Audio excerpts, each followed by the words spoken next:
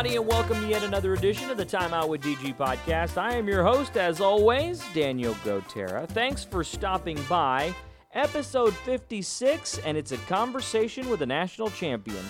Head coach of the Sam Houston State Bearcats, K.C. Keeler, stops by yet again on the podcast. We had him on about a month ago to talk about their playoff run.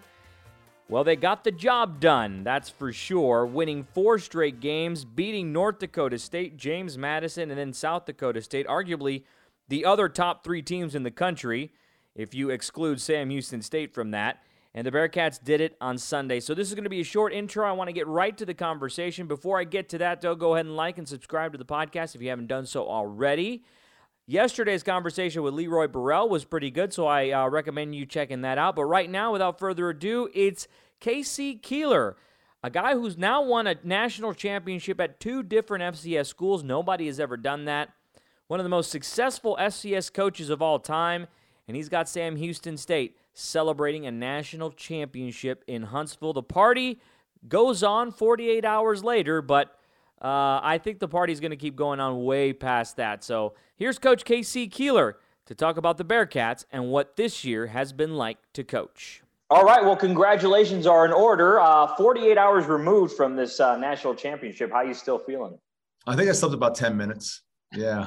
I mean, I literally just got done finishing my text messages back. I haven't even started my emails yet. Just everyone reaching out. I was on with Charlie Amata, one of the owners of the San Antonio Spurs a couple of minutes ago, and Don Sanders, alum who our baseball field is named after, who used to own part of the Astros. And so obviously a lot of people are reaching out, and it's good. I mean, this is immortality. This is forever. And that was my point to our players when we were in preparation for this game, to just understand the magnitude of this. Forever, you will be national champs. And I thought we prepared that way, and we went and played that way. And it was a great playoff run with a lot of ups and downs and some great opponents. And I think we beat the best 3 teams in the country in consecutive weekends to win the national championship. Yeah, I wanted to ask you about that because I know it's, like I said, 48 hours removed, but have you had a chance to kind of step back and realize what your team did? I mean, those are probably the teams that you kind of had circled on the board right at the beginning of the season. You knew you had to eventually get through, and you did. But just the run that you guys had, the big plays when you needed them and big moments. I mean, like all the ups and downs, as you mentioned, it was drama-filled, and you guys got it done. Well, if you think about it, back in 2016 and 17, us just taken apart by James Madison and North Dakota State, and me realizing for us to win a national championship, and that's why I came here, and that was the goal, and that's how I recruit these players to come here, we had to make some changes. And it might take a year or 2 to get us to where I want to be, but that's the only way we're going to do this. And then to have to face North Dakota State and James Madison back-to-back, and then a South Dakota team that's built just like those teams are, it was, a little bit of vindication that, we made the right decision, moving away from the offense that would lead the country in total yards every year and usually 1 or 2 in scoring, and go to an offense that sort of complemented our defense a little bit, where I think practice-wise we could sort of feed off each other and get better the way we practice. And so, and we recruit some great kids, and I have a phenomenal staff. So it all worked. And again, when you look back now and realize the teams that you had to go through to win the national championship, yeah, there should be a little asterisk there. And the asterisk should be, this is one of the great accomplishments in college football, playing during a pandemic, having your players commit to the protocols involved, and then going out and playing the teams that we played. Yeah, there's an asterisk, and it's because it was special. How tough is it really to not maybe remake, but to kind of restructure a roster like you did, and to get the results that you wanted, relatively quickly? I mean, 2016, 2017. Now look, 4 years later, we're talking about a national championship. How much of a grind was that, and how it makes it even more rewarding, I would think? I think some people thought I was crazy. Like we're scoring points like no one's business, and but when it came down to it, I felt that to beat the James Madisons and North Dakota States and now the South Dakota States of the world, you had to have some more scheme. You had to be able to out-formation them at times, make them think. Just playing fast, I mean, when you play great opponents, they'll just line up and play you. and playing fast isn't really as big an advantage as you think it is. Plus, also when you play fast, it does something in terms of how you practice with your defense. So I just thought making those changes were what we had to do. And, like I said, then to get those opponents all in a row.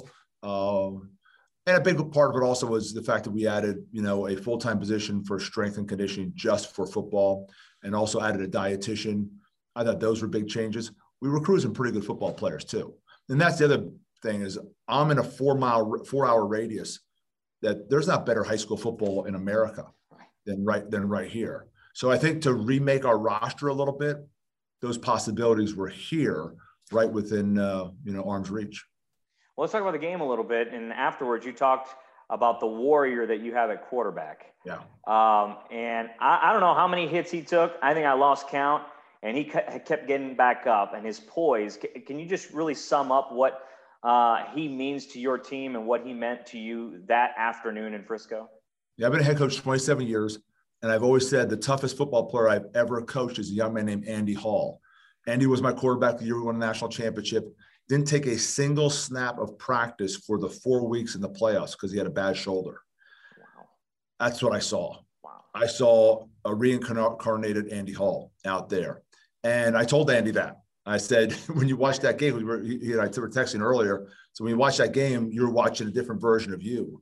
I mean, here's a guy that just was taking hits. And at the end of the game, he was selling out. And the thing about it was, he knew going into this game, it was going to be this way.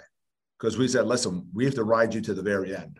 Like we've sort of pulled back a little bit at times when we didn't think we had to run him to win a game. There's nothing left to play for. I mean, this is what we're playing for, the ultimate, trophies now. So he knew it. And I'm sure he said, yeah, bring it on. Just absolutely. He embraced it. Yeah. And that's the way he is. I mean, he's such a unique leader where it's like when he speaks, you listen. He's not going to speak a lot, but when he does speak, and he's so genuine. And I also think when your quarterback's the toughest player on your team, I think that just permeates through the whole locker room. If we said, hey, Eric, listen, we have to put just a regular jersey on because we want to get some tackling done. Okay, coach. I mean, he's a coach's kid. Right. Oh, yeah. So he knows. I mean, he's grown up around this his whole time. Yeah. He's just a yes, sir. Let's go. And that was a classic performance. And you think about the way the season went. For us to win on the last drive of the game with 16 seconds left. Oh, by the way, the game was delayed 5 times due to lightning strikes. Yeah. It was only fitting to win the game that way because there's been a lot of patience and there's been a lot of challenges and there's a lot of obstacles that we've had to overcome to just play this game. And now to win a championship with those obstacles, it was only fitting.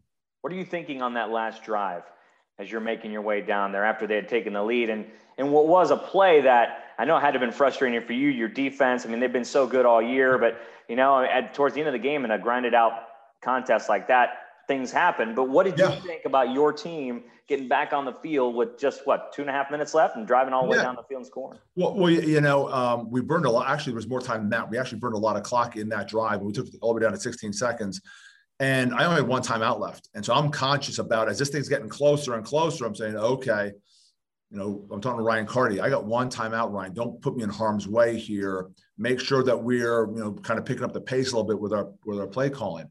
And, we had 2 fourth down conversions that were just, amazing calls by our staff and then also great plays by our players. And I can remember, just that 3rd down call, all I'm thinking about is the 4th down call because I can't worry about that. Call's been made. Let's hope it works. Let's get to the 4th down call because we're tackled in bounds. We have 16 seconds. We have to line up and snap the ball. If we don't get tackled in bounds, well, let's at least have a plan what we want to do if we want to change personnel or whatever. Yeah. And also I kind of pop up and bam, and he just throws a rocket right. That was a tight window. That was a very tight window to fit that through. Yeah. And there was three defenders. Right. And as Ife crosses the linebacker's face and starts to sit down, the linebacker recognizes, oh, that's the guy they're going to throw it to. And he tries to plant and he can't plant because the field is a little soft. And Ife just sits down and 3 guys kind of all converge at him at once. But me being the constant coach, I'm thinking, okay, extra point, and they can't beat us unless they get a touchdown. We missed the extra point. And then we're supposed to kick the ball off, and kind of put it on their boundary, and we mishit it and we put it in the middle of the field, and now they get a return. And so, like, and the ball you're freaking out. You're like, oh my God. Well, exactly. 16 seconds left, man. We got to get this done. Get to the finish line. Field goal beats us. Yeah. And they went out on the 35-yard line when time was done. That's a 52-yard field goal. Our kicker set had a personal best going that direction. Mm-hmm. Their kicker's pretty good. So, yeah, I mean, you talk about down to the wire. Yeah. It was absolutely down to the wire. I see the video of you kind of just looking up at the scoreboard. Were you just reassuring the fact that it was zeros on the clock and they had it not hit you yet? I mean, you just as the coach mode that you were in? I lost the national championship by a point in Frisco, Texas in 2010. I know the difference between winning it and losing it. It's night and day. I mean, no one's happy you got there. They only want you to win it. Yeah. Like getting there is not like, hey, we got there. No, right. When you get there, they want you to win it, and you want to win it, especially for the kids. And there's such a big difference between winning and losing it. So it was almost like, okay, is this really over? And then, and I had such empathy for their head coach, because I've been on that side walking across. And, you talk about it, just a great football team and so well coached. I mean, it gave us fit. We knocked their starting quarterback out, who's a phenomenal football player, and they found ways to, put us, had us guessing a little bit. Yeah, you talked about that after the game, right? I mean, that was the challenge when that quarterback went out, because you didn't know what they were going to really throw at you. Well, your game plan goes all out the window. And my game plan went out the window too. I mean, on our first 4th and 1, I'm not going for it. I'm going to play field position. I'm going to make that backup quarterback go 95 yards. Right. So all of a sudden my mindset changes because of the backup quarterback. And also as a defensive staff, we're going 3rd and 9, they're pretty heavy pass, but are they going to be heavy pass now with the backup quarterback? Yeah. So now you're, and I can hear my defensive staff on the phones, like really second guessing themselves a lot. Mm-hmm. Usually it's a very confident group. Hey, what do you think here? Instead, it was like they were scrambling a little bit.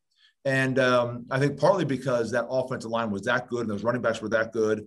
And you're wondering, okay, those 3rd and 5s, 3rd and 6s, are they going to run the ball at you? Or are they going to, put that in the second string quarterback's hands? So, it was a great challenge. And I thought it was 2 great teams playing. And I think the best 2 teams in the country played. And I do believe that we beat the 3 best teams in the country, not named Sam Houston, to get to this national championship and win it. And I think that's a great testament to how good our football program is. You talked about immortality, and I know you've said that word a couple times in interviews. How important was it for you to stress that to the players? I mean, that might be an understood thing, right? I mean, they're thinking about it in the back of their minds. We're going to be the first guys to ever win a championship. This is a huge day and this and that. But you stressed it to them. And how important was that for you to do? Yeah, I think some of my experiences, I try to explain to them, like, I got this national championship ring on right now. And the reason I wear it from my 2003 team is because I know how hard it is to get. They're really hard to get. Mm-hmm. This is my 11th national championship game, 2 as a player, 9 as a coach. I've won 2. Now I've won my 3rd one. They're really hard because there's a whole journey to get there. And then the team you're playing is obviously really good too. And there's so many factors that go into that whole thing. And so when you win it, it is special. And, just knowing that, like when I went to the big house, I saw that 1901, 1902, 1903, 1904 national championship banners. That's what really resonated in my head in terms of this is immortality. This is forever. I mean, they're celebrating national championships from over 100 years ago. Right. And that was the story I told my players the night before the game, is that just understand the significance of this. This is forever. I mean, your grandchildren and grandchildren's grandchildren, they come to Sam Houston State, they're going to see the recognition that this team was the national champion. So it's pretty cool. And I think our kids understood that and they embraced that. And I think it's part of our legacy. How was the party that night? Well, with COVID, there's no parties. Oh, that's true. I guess. I just automatically assume that you're just going to celebrate, but no, what did you guys do? Well, the locker room was awesome. Oh, yes. I mean, it was it's what you dream of to go in there. I left them on the field for a while too. I just, all the defensive linemen wanted to picture with the trophy with their coaches, and all the wide receivers wanted to picture. And we just wanted to enjoy the fans. And obviously, the presentation was pretty cool. And it was interesting. The South Dakota State team stayed out for the whole presentation. I think they just wondered, like, okay, we're coming back here, and this is what it's going to be like. They were visualizing this is going to be them next year.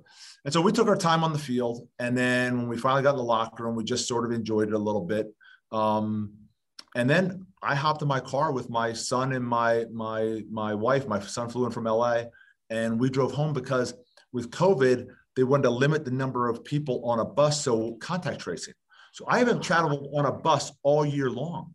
Wow. The only time I traveled on the bus was the hotel to the game was the only time I've traveled on a bus, just because of contact. So it's been an interesting year with, I'm driving to Northwestern State by myself. My wife and I drove up to San Antonio to the game. It's just everything's been different because of COVID. And again, there should be an asterisk.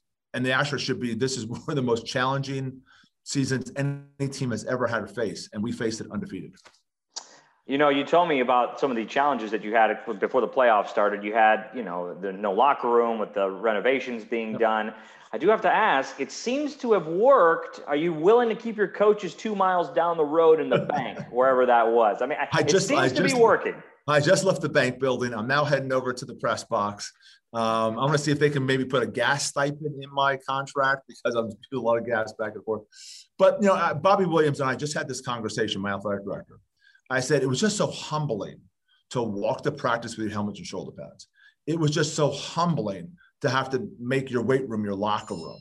It was so humbling to do your own laundry every day. So all those things, I think it just made our players realize, man, we just want to play.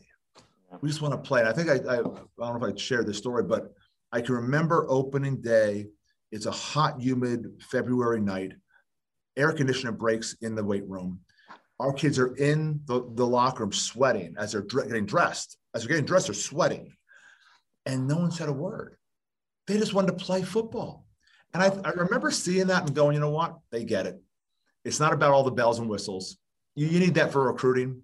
But really what we just went through, we didn't know if we were going to play or not. I mean, in June, when we came back June 15th, we thought we were going to play. Then all of a sudden we weren't playing.